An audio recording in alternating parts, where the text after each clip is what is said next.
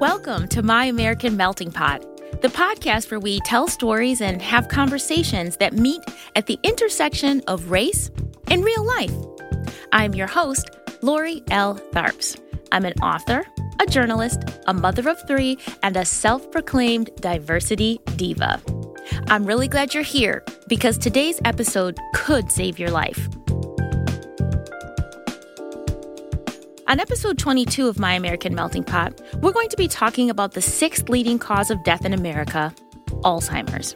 And yes, we're going to mention statistics and studies, but because this is the melting pot, we're also going to be talking about Alzheimer's in communities of color, the toll of Alzheimer's on families and caregivers, and what we can all do to help bring more attention to finding a cure for this tragic disease that, quote, kills a loved one not once, but twice. Joining me today to share in this conversation is journalist, award-winning author, and self-proclaimed Alzheimer's activist, Marita Golden. Marita is the author of 17 works of fiction and nonfiction, and her most recent titles both deal with Alzheimer's. The Wide Circumference of Love is a novel, and Us Against Alzheimer's is an anthology Golden edited that was released in September of this year. There's so much to talk about regarding this disease, and believe it or not, it's not all bad news. But before we can get to our conversation with Marita Golden, you know we have to take a break for a Melting Pot Minute.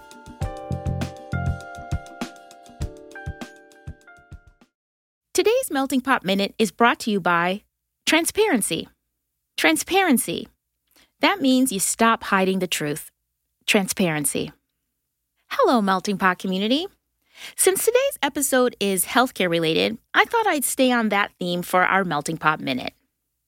I decided to talk about Alzheimer's for this episode because November is National Alzheimer's Awareness Month. But did you know that November is also National Epilepsy Awareness Month? Here on My American Melting Pot, I always like to talk about culture and diversity. I like to make my audience aware of people, places, and things that they may not have known about, particularly if there's a multicultural angle involved, or if there's a marginalized voice that deserves to be heard. I feel that way about epilepsy. Epilepsy affects 3.4 million people in the United States and 65 million people worldwide. More people in the United States have epilepsy than multiple sclerosis, cerebral palsy, and Parkinson's combined. And yet, epilepsy is one of the least talked about and least understood major chronic medical conditions. It's like the unwanted stepchild of neurological disorders. What's more, the biggest non-medical issue people with epilepsy deal with is discrimination. Yes, discrimination. Discrimination in education, in employment, and social acceptance because of the stigma attached to the disease. And why stigma? Because people are afraid of epilepsy. Because having a seizure is still associated with demons and spirits in some cultures. Because historically, epileptics were deemed to be of low intelligence and were actually experimented on in Nazi Germany. Epilepsy remains in the shadows, and it's underreported by people who suffer from the chronic condition, and therefore, it receives less attention for finding a cure. Why do I care so much about epilepsy awareness? Because, Melting Pot community, I have epilepsy. I was diagnosed as a teenager and have lived with it ever since. But like so many others, I've hidden my condition. In fact, this podcast is the first time I've ever gone public. And yeah, I'm still a little scared for what that means. Probably nothing for me personally, but I hope by my coming forward and sharing this information, two things will happen. One, I hope other people who have epilepsy and have been too afraid to say something will do so. I live an incredibly healthy, rich, and full life. Epilepsy hasn't stopped me from doing anything I've ever wanted to do, except maybe go to a disco with strobe lights. And I hope that my coming out will show people that epilepsy isn't a death sentence. And by the way, Charles Dickens, Agatha Christie, Leonardo da Vinci, and Socrates also had epilepsy, so we're all in pretty good company.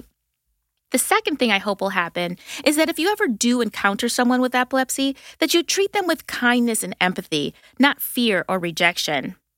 It is scary to see someone have a seizure, but it's the seizure that's scary, not the person. All right, Melting Pot community, I'm coming off my soapbox now. I'm a little nervous about what I just did, but I'm glad I did it. Happy Epilepsy Awareness Month. Now, let's switch from epilepsy to Alzheimer's and get to our conversation with Marita Golden.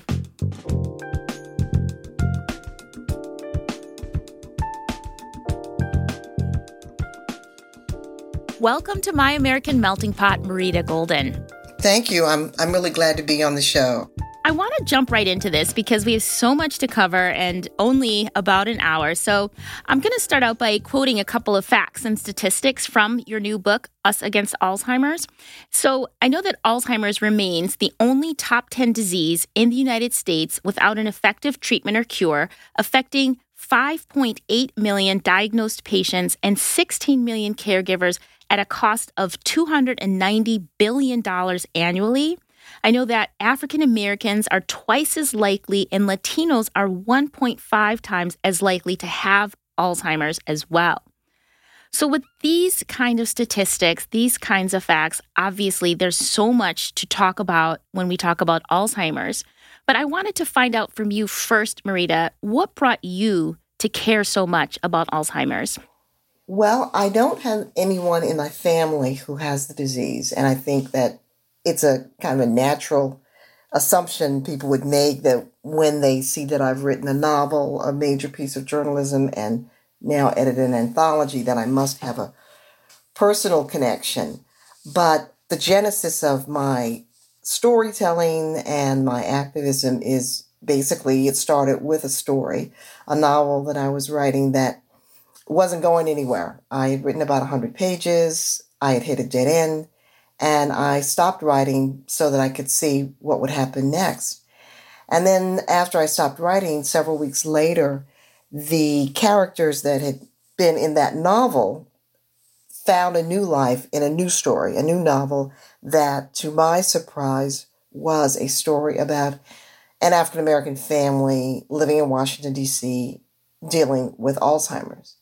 And for a long time, I couldn't understand why I was writing about Alzheimer's, but I came to understand that because in my writing career, I've never been shy about writing about difficult, hard subjects. So this was simply another difficult, tough subject that I was really kind of called to write. And I think sometimes you really are called to write. There's a lot of mystery in the creative process. We don't always know exactly why, but it's been a very enriching, very deeply important journey for me.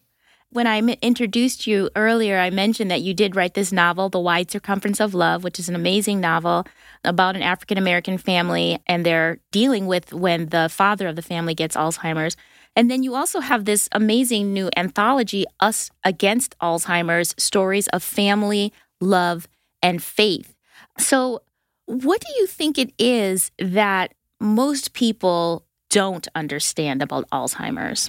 Well, there's a lot that many of us, even the people who are researchers and scientists and doctors, don't understand about Alzheimer's.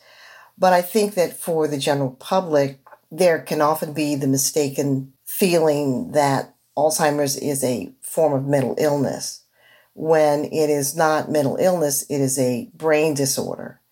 And some people, particularly in the African American community, sort of labor under the notion that it is a natural part of aging, but it is not. In past years, in the quote old days, what we now call Alzheimer's was called senility. And even then, it wasn't normal. That is, we knew many older people who were sharp, who were active, who had not suffered any brain diminishment. And then we knew older people who had. So I think the most common stereotypes are that, one, it's a form of mental illness, and two, that it's something natural, that naturally the older you get, this kind of brain diminishment will happen. But Alzheimer's, I like to tell people, it's not so much that you can't find your keys, but it's that when someone gives you the keys, you don't know what they're for. That's the difference between, forgetfulness and brain diminishment, dementia, and Alzheimer's. Yeah, that's so good. And that's, I never really thought about that, but you're so right that a lot of people assume that it's kind of inevitable, right? That that's what happens when you get older. One of the things that I really appreciated in your novel, The Wide Circumference of Love, and also in just reading some of the essays in Us Against Alzheimer's, is that another, I think, misconception or thing that people don't understand when we're talking about Alzheimer's is the toll that it takes on the family and the caregiver. I think you told me a statistic or something, and, please, help me with this, but something how the people who are taking care of somebody with Alzheimer's, they have a lower life expectancy or something of that nature. Yes. Tell me a little bit about that part of this story that I don't think people understand and realize the toll Alzheimer's takes on not just the person, but the family and the caregivers. Well, the statistic that you're referring to is the statistic that 70% of caregivers die before the person that they're actually caring for. Oh my gosh. And first, to talk about dementia being a form of brain diminishment, that is, the cells in the brain are essentially dying. And it can be caused by a stroke, a concussion. There's many different types of dementia. So you can develop dementia for many different reasons. The most common form of dementia is Alzheimer's, and Alzheimer's is the most serious form of dementia. It is the form of dementia that gradually over time results in death. And what happens is the metaphor for forgetfulness is accurate in the sense that the body begins to forget how to function, so that the longer a person lives with the disease over time, they will forget, for example, the body will forget how to be thirsty and therefore will not desire liquids, will forget how to be hungry, don't desire food, will forget how to walk, so that over time there is this sort of anatomical forgetting that results in death. Often it's pneumonia or some other infection. Now, the disease has wide-ranging impact because it really turns the life of the person with the disease upside down, because they forget who the most important people are in their lives. They forget who they are at this present moment. They forget how to perform normal tasks. And the job of the caregiver is to navigate life for this person whose life has been turned upside down.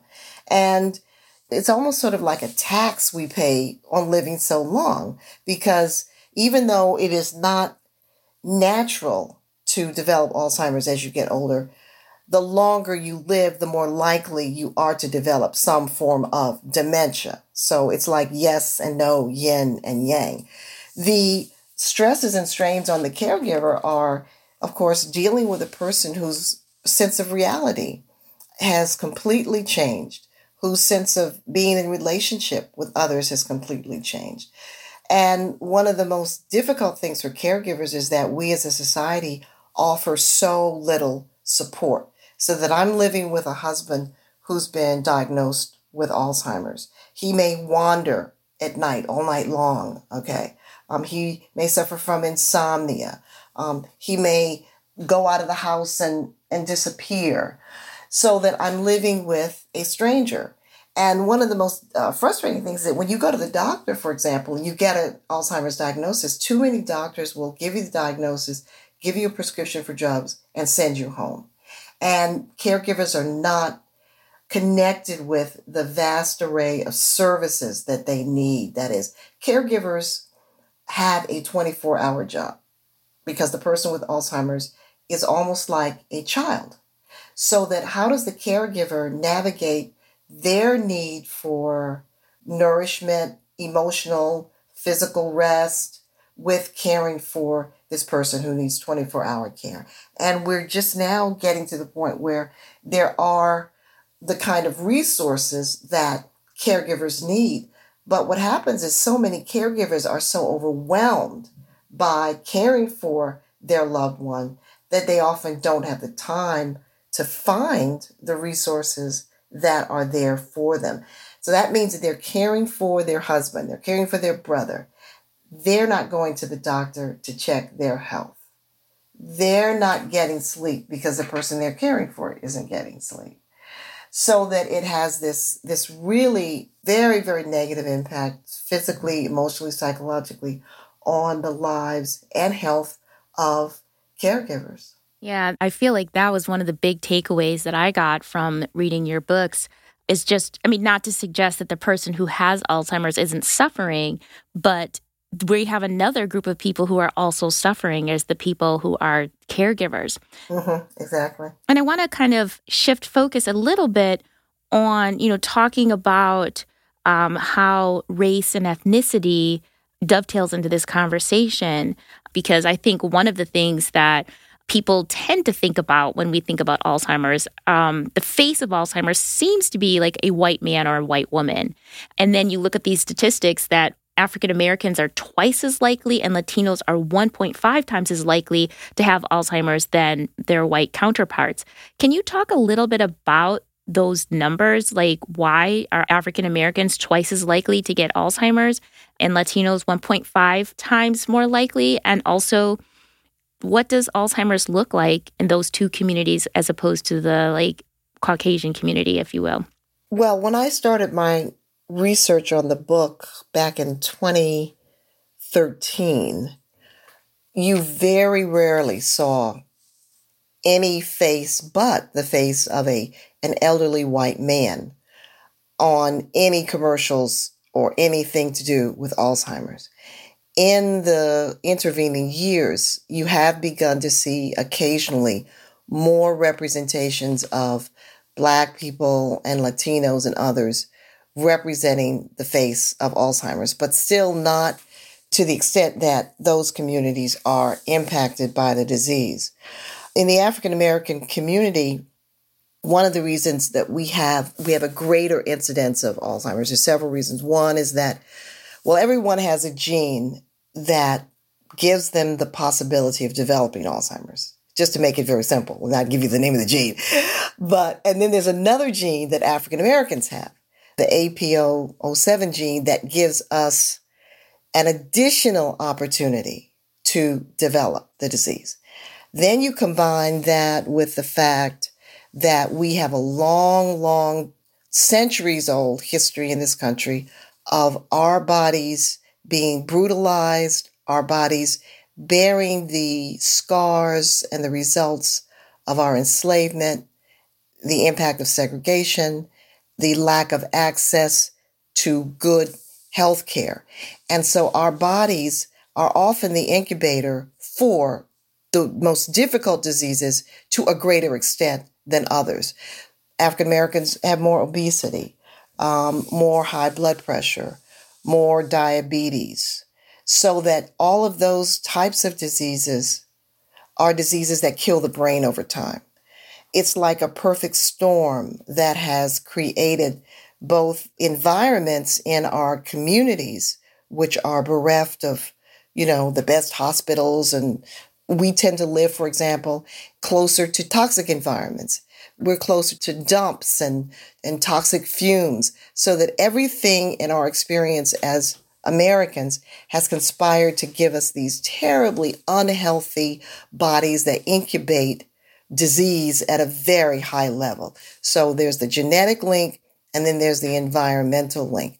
And so not only that, but then we are very underrepresented in the clinical trials that are seeking a cure for the disease. And what that means is that the drugs that are on the market to treat the symptoms of Alzheimer's that are currently on the market have not really been adequately tested on the African American community. So that when we take those drugs that we get prescriptions from the doctors, it's almost like we're being guinea pigs.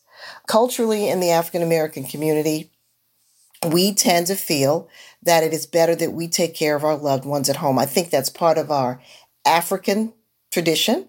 I think it's also the fact that we have seen our loved ones cared for with indifference and malfeasance so often in healthcare institutions. And we want to protect them from that. So those two things make us feel that mom, dad has to stay at home. The problem with that is that if mom and dad stay at home, somebody is going to have to probably quit their job, or cut the time that they work in half or retire early. And when they do that, they're going to need a network of people in the family or outside the family to support them. It's very interesting. There was a study done contrasting white caregivers of people with dementia and Black caregivers.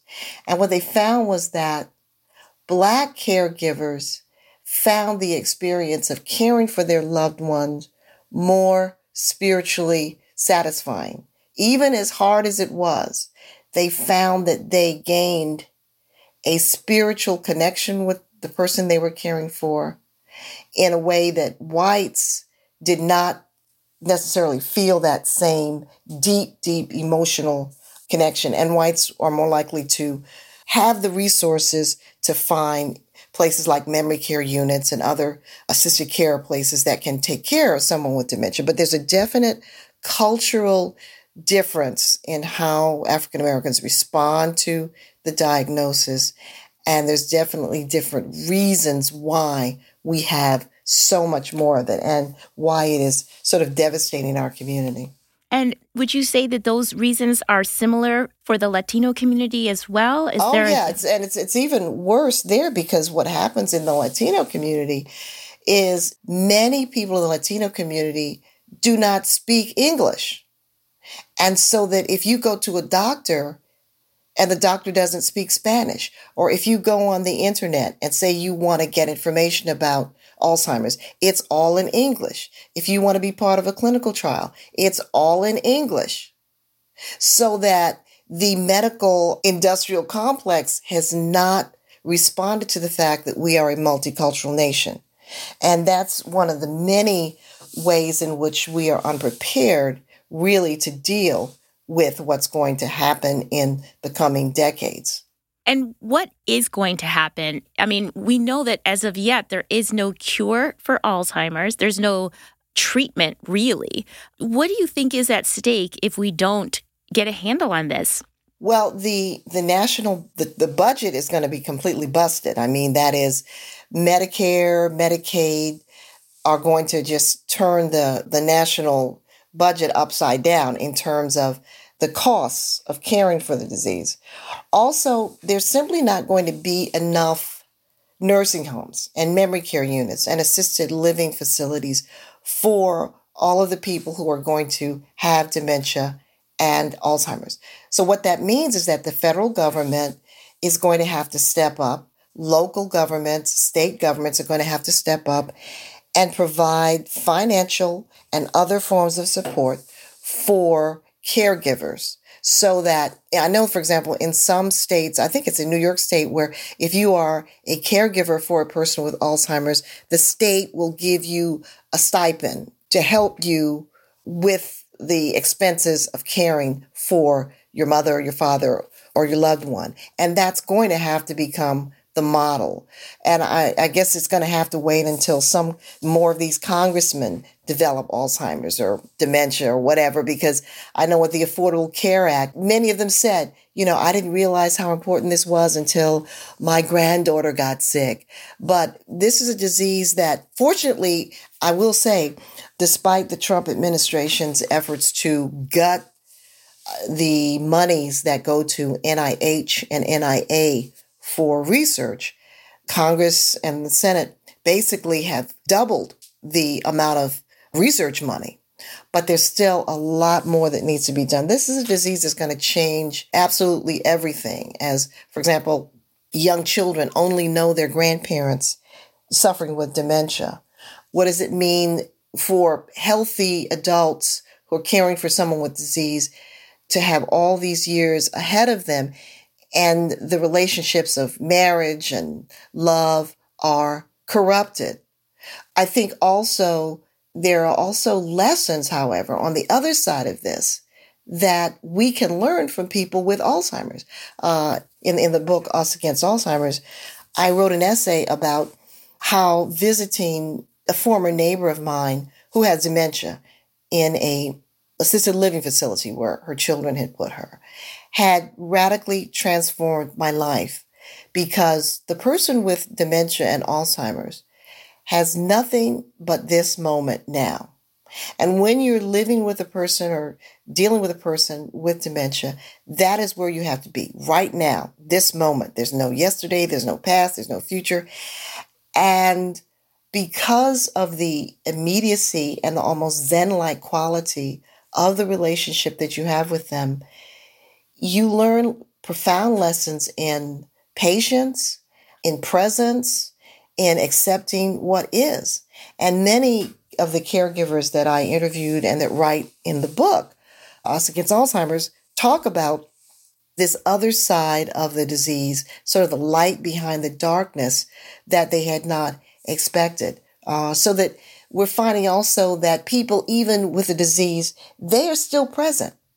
They're still very, very present. And there's things like art therapy, for example. They've done music and painting with people who have Alzheimer's and dementia and found that those artistic expressions make them more present, enhance their memory, and even their ability to speak. So there's a lot that we don't know about the disease, but there's a lot that we're going to learn. But we are nowhere near prepared for what's going to really happen. Yeah, that's a really sobering thought. And I'm wondering if there are other cultures, maybe around the world, who are doing things differently when it comes to Alzheimer's care. I don't know if you have any awareness, but do you know of any different? I know in some of the Scandinavian countries, they have developed areas where people with Alzheimer's and dementia live that are like these communities, these sort of like wide open, safe space communities where, for example, there's no doors. And the people are basically just free to live in these environments, and they're basically safe. I mean, that is, you don't have to worry about them wandering away because the place is so big and they're so protected, they can wander safely. There are communities where they're putting, and this is all overseas, where they're putting a lot of people with dementia, and they're changing the way rooms are designed to accommodate the needs. So there are other cultures that are doing a lot of thinking about the architecture that is required for someone who has this disease. You know, maybe they need to be in a cramped space with rooms and doors, but just, you know, an open space. But we're not there yet. We're sort of watching that from afar. And do you know does the United States have a higher incidence of Alzheimer's than other countries, or is it kind of? Well, no. 50 million people around the world have Alzheimer's. Yeah. So I'm wondering if there are, like, I've recently heard about like fasting and other all treatments. All of those are right. That there are things that can prevent it. There's a lot of alternative treatments. Just, you know, Alzheimer's is just like everything. If it's for example, when my husband had cancer many years ago, he used a combination of radiation and chemotherapy, but he also did some fasting. And so he used a combination of alternative treatments and the traditional medical treatments. And he beat it. So you will find people who say, oh, well, I did this and my mother's. For example, Charles Ogletree, the Harvard law professor, has Alzheimer's. And his wife had put him on a special diet with a nutritionist that for a while had a profoundly positive effect on him. I mean, he still had Alzheimer's, but he was more present. He was more alert. He was more connected to people. And for a while, this special diet worked, but then he relapsed. And so we do not have a cure. Even the alternative diets or treatments do not cure the disease or stall it in any meaningful way. There's research now being done on the development of medication that could potentially stall the growth of the symptoms, but we're still a long way from that. And is there anything that you're aware of that can prevent the disease? I mean, you mentioned before somewhat of lifestyle, you know, in terms of the African American community being, you know, exposed to certain toxins and other stressors. But is there anything that you're aware of from your research that could prevent it? Or is there some research that is in that area? Or is the research all about a cure as opposed to prevention, if possible?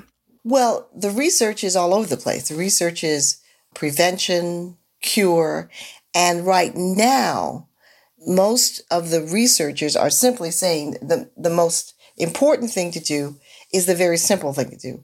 Live a healthy life. Now, some families have the Alzheimer's gene. I've talked to families where 5, 6, 7 people have developed Alzheimer's. But the fact that you have the Alzheimer's gene in your family does not necessarily mean that you will develop Alzheimer's. People have asked me, well, if you had Alzheimer's in your family, would you get a test that showed that you had the predisposition? And I've asked researchers who work in the field about this, and they've said they wouldn't even bother with it. One, because the test is not foolproof. And secondly, there's a psychological impact of getting a test that tells you you are going to get this disease, when it's probably more effective to go on and live a very healthy life. And the benefits of exercise, movement, having a very wide circle of friends and connections that keep you engaged in life, learning something new, managing your diabetes, managing your high blood pressure. Those sound like very simple, ordinary things, but they're very powerful antidotes that can beat back the diminishment of your brain over time or stall the onset of Alzheimer's. So that no, there's no drug that can prevent it or thing that can cure it. But everyone that I've ever talked to in the field who's a researcher has said exercise, movement, a good diet, sleep. Those are the things that keep your brain healthy. And you say, well, look at Charles Ogletree. Look at Lanny Guinier. Look at these brilliant people who got it. But we don't know everything that was going on in their bodies. All we know is that they were brilliant people who had a powerful impact on society. We don't know what their medical files said. Right. We don't know what other health challenges they were dealing with. We don't know whether they had Alzheimer's in their family. So it's a very confounding thing, but that's what I do. I just try to get enough sleep. I exercise and I eat healthy, But see, that sounds like so simple. But the fact is that most Americans don't do that. Most of us work in hermetically sealed offices, 8 hours a day, under an enormous amount of stress. We leave those jobs and go home to stress. We eat fast food. Many Black people live in food deserts where they can't even buy a vegetable if they had $1 million. So there are all these challenges that many Americans face just trying to do those simple, ordinary things. Breathe healthy, get enough sleep, eat a good diet, and exercise. Those 4 things, which sound very easy for me to say as a middle-class, successful person, are very challenging for many, many Americans to achieve. Yeah. We've talked about the African American and the Latino community. Has there been any research specifically on the Asian American community and how Alzheimer's is showing up in that community? Well, that's beginning. Right now in the United States, you wouldn't believe, for example, it's only within the last 5 or 6 years that statistics on African Americans with Alzheimer's were actually really included in the mix around the discussion of Alzheimer's. So it's like the medical industrial complex had to get to Blacks. Oh, and then there's Latinos. Okay. You see, so each demographic is recognized in their turn rather than being seen as a part of the big pie. Wow. That's unfortunate. Yes.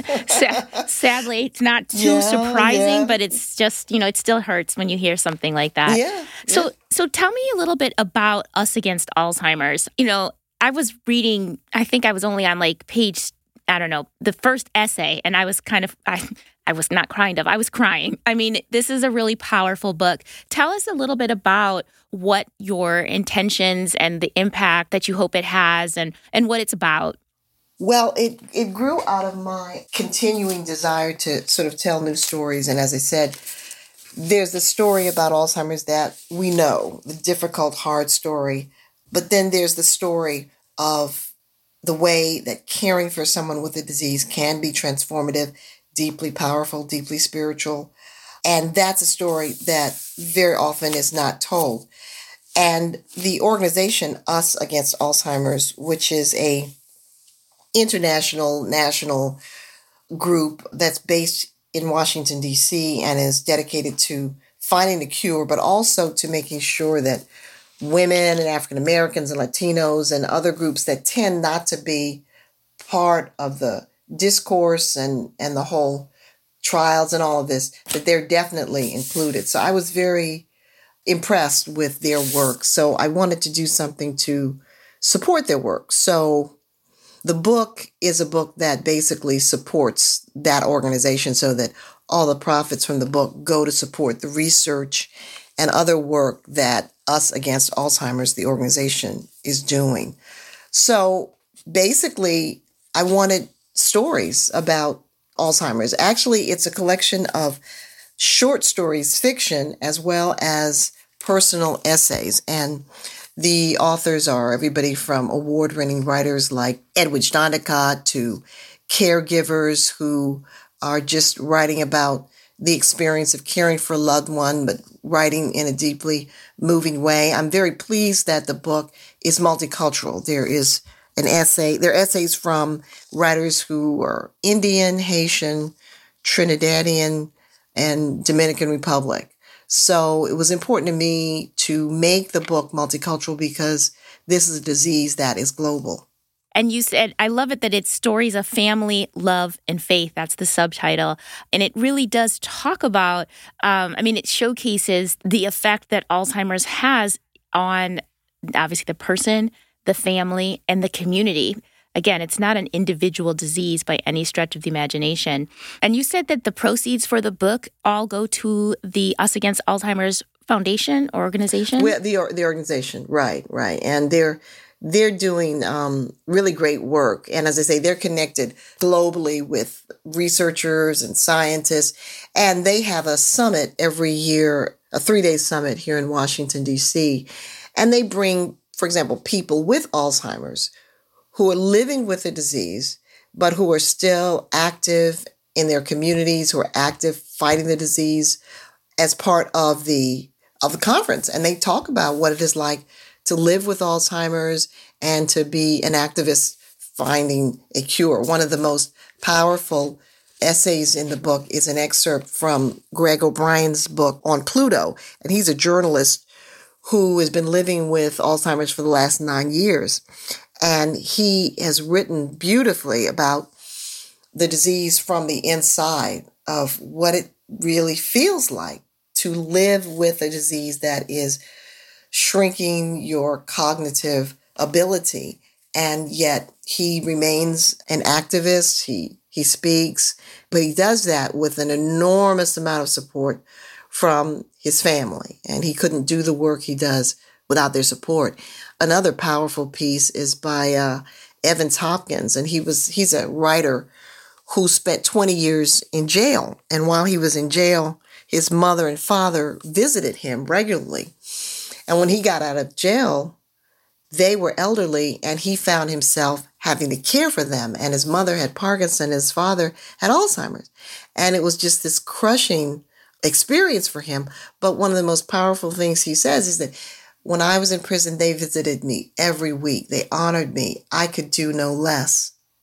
Yeah. But care for them. Yeah. And so the stories are, even if you don't have any connection to Alzheimer's, or if you just want to read stories about the human spirit, it's a great read. It really is. It really is. It's not something you necessarily just pick up for light reading, obviously, but the stories, first of all, they're beautifully written, but they're also, again, it's like a multicultural anthology of this unifying experience. I wanted to ask you to talk about this one line where I think it's in the jacket copy, but it says that Alzheimer's is a disease that kills a loved one twice. What do you mean by that? Well, it kills them in that the person that you knew, the mother that you knew, the father that you knew, the husband that you knew, that person gradually dies and becomes someone living with the disease. And then there is the physical death so that there's the gradual death of the personality of the person that you knew. And then there's the physical death. But in between that, there is the development of a new person. For example, I just went to visit a friend of mine, a lawyer who was very prominent here in Washington, D.C. And he's about my age. I'm 70. And he has been diagnosed with Alzheimer's. And it started out as aphasia, which is a form of dementia where you have a hard time speaking. Then that becomes a hard time speaking and remembering. Well, we went to visit him, and his sister was there with him, and all on the table were pictures and notes of a book. He had talked to me about wanting to write a memoir of his life when he realized that he was developing disease. And we finished one draft of it, but we didn't finish the whole book. But he has his project now is that he talks about this book, so that as we sat there having a conversation, sometimes he was in, sometimes he was out, sometimes he was laughing appropriately, sometimes he was laughing inappropriately. But this is who he was. This is who he is. And he's not dead. He is simply a new version of himself, a constantly changing, evolving version of himself. But the old person that he was is dying. And there will be the physical death. But as I say, in between, there is this other person. And it's the other person that the caregivers and family have the hardest time accepting, because they want to have the old person back, and they never will. Oh, yes. It's so difficult and so misunderstood. And that's why, again, just reading your two books in the last, I had the pleasure of reading The Wide Circumference of Love, your novel, in my class. I assigned it as a reading assignment, and then reading Us Against Alzheimer's. I feel like I've been baptized by fire, if you will, just really getting into this. And there was so much that I didn't know and didn't realize. And again, I feel like the impact on the family and the communities, and just like you were saying, even the global impact, like we're not ready. And I think that obviously people should be more aware of what Alzheimer's really is, that it's not just, oh, you're getting old and kind of getting forgetful, or, that's just part of what is aging. What do you want people to take away from the book Us Against Alzheimer's, from The Wide Circumference of Love, from your journalism on Alzheimer's? Like, if there was one thing, the one takeaway that people did have from this work that you've been doing as a self-proclaimed Alzheimer's activist, what is it that you want people to take away? Well, I'm going to say more than one thing. That's fine. It's that this is a disease that is real, present, and it's going to have a powerful impact on our lives and our society. And also, I'd like people to actually come away with an awareness of the continuing humanity of the people with Alzheimer's and the need for support for caregivers. So those three things. One, just to know about the disease. Many people do not know how impactful this disease is. Two, that the caregivers need our love, our support. If you have somebody in your neighborhood who's living with someone who has a disease, stop by and give them a break. Tell them they can go to a movie. They can go get their hair done, that you'll sit with mom or dad. It won't be that difficult. I know when I first started doing research, I thought it would be so scary and so horrible to be in the presence of a person with dementia. Actually, the main fear is your fear. Once you accept their continuing humanity, it's not that scary. You're just dealing with another human being, different than you, but you are connected by your humanity. And caregivers need our support. The people with Alzheimer's need our love, and we need to know about the disease. Thank you so much, Marita. I feel like I learned so much today from you, and also, of course, from your books, all of your work. Can you please tell people how they can continue to follow your work, where they can find your books? We'll, of course, put links on the website, but just let them know how to best stay in touch. Well, I have a website, www.maritagolden.com, and you can go to that website and you can download a free chapter from both books, from The Wide Circumference of Love and Us Against Alzheimer's. I'm not a big social media person. I sort of lurk around the edges.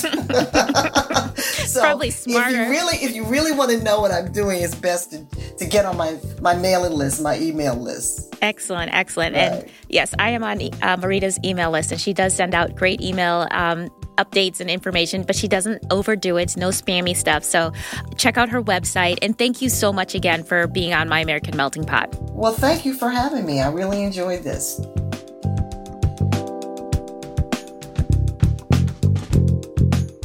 That was really a powerful discussion. And these are my takeaways. One, that Alzheimer's affects more than just a single person. It affects caregivers. And as Marita said, and as it's shown in her books, that caregivers really need all of our help and support. And two, while there isn't a cure for Alzheimer's at this point, we do know that living a healthy life can perhaps mitigate the chances of us getting Alzheimer's. That eating well, sleeping well, even being social in our lives can perhaps do much to keep our brains healthy. And point number 3, I never realized that there was such an inequity in who was contracting Alzheimer's. I didn't realize that African Americans and Latinos were more likely to get Alzheimer's than white people. It doesn't even seem to make sense, but again, this is America, this is racism, and racism does affect us even when it comes to our health. But rather than dwelling on the fact that I'm an African American woman and am twice as likely to get Alzheimer's as my white counterparts, I'd rather focus on point number 2, which is to try to live my life as healthy as possible. I hope that everybody who listened to today's episode feels like they learned something about Alzheimer's today. And I do really recommend reading both of Marita's books, Us Against Alzheimer's and The Wide Circumference of Love. Both of them are really easy ways to learn without feeling pressure or stress.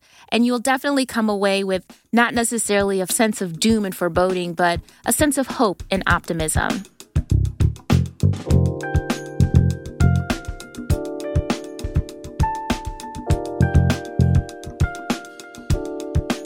Thank you for listening to episode 22 of My American Melting Pot. If you enjoyed the show, and I hope you did, please take a moment to leave a review on iTunes or wherever you listen to podcasts. Just so you know, our next episode is going to be our anniversary episode. Yay!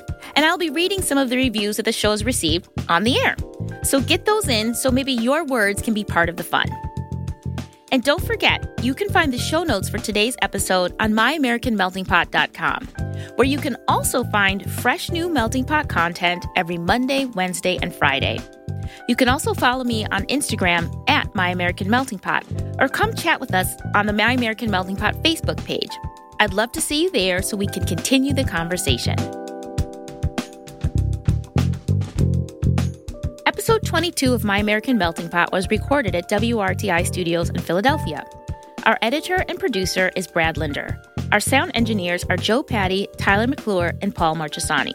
And our theme music was composed by Sumi Tanoka. Thank you for listening, Melting Pot community, and always remember to live your life in color.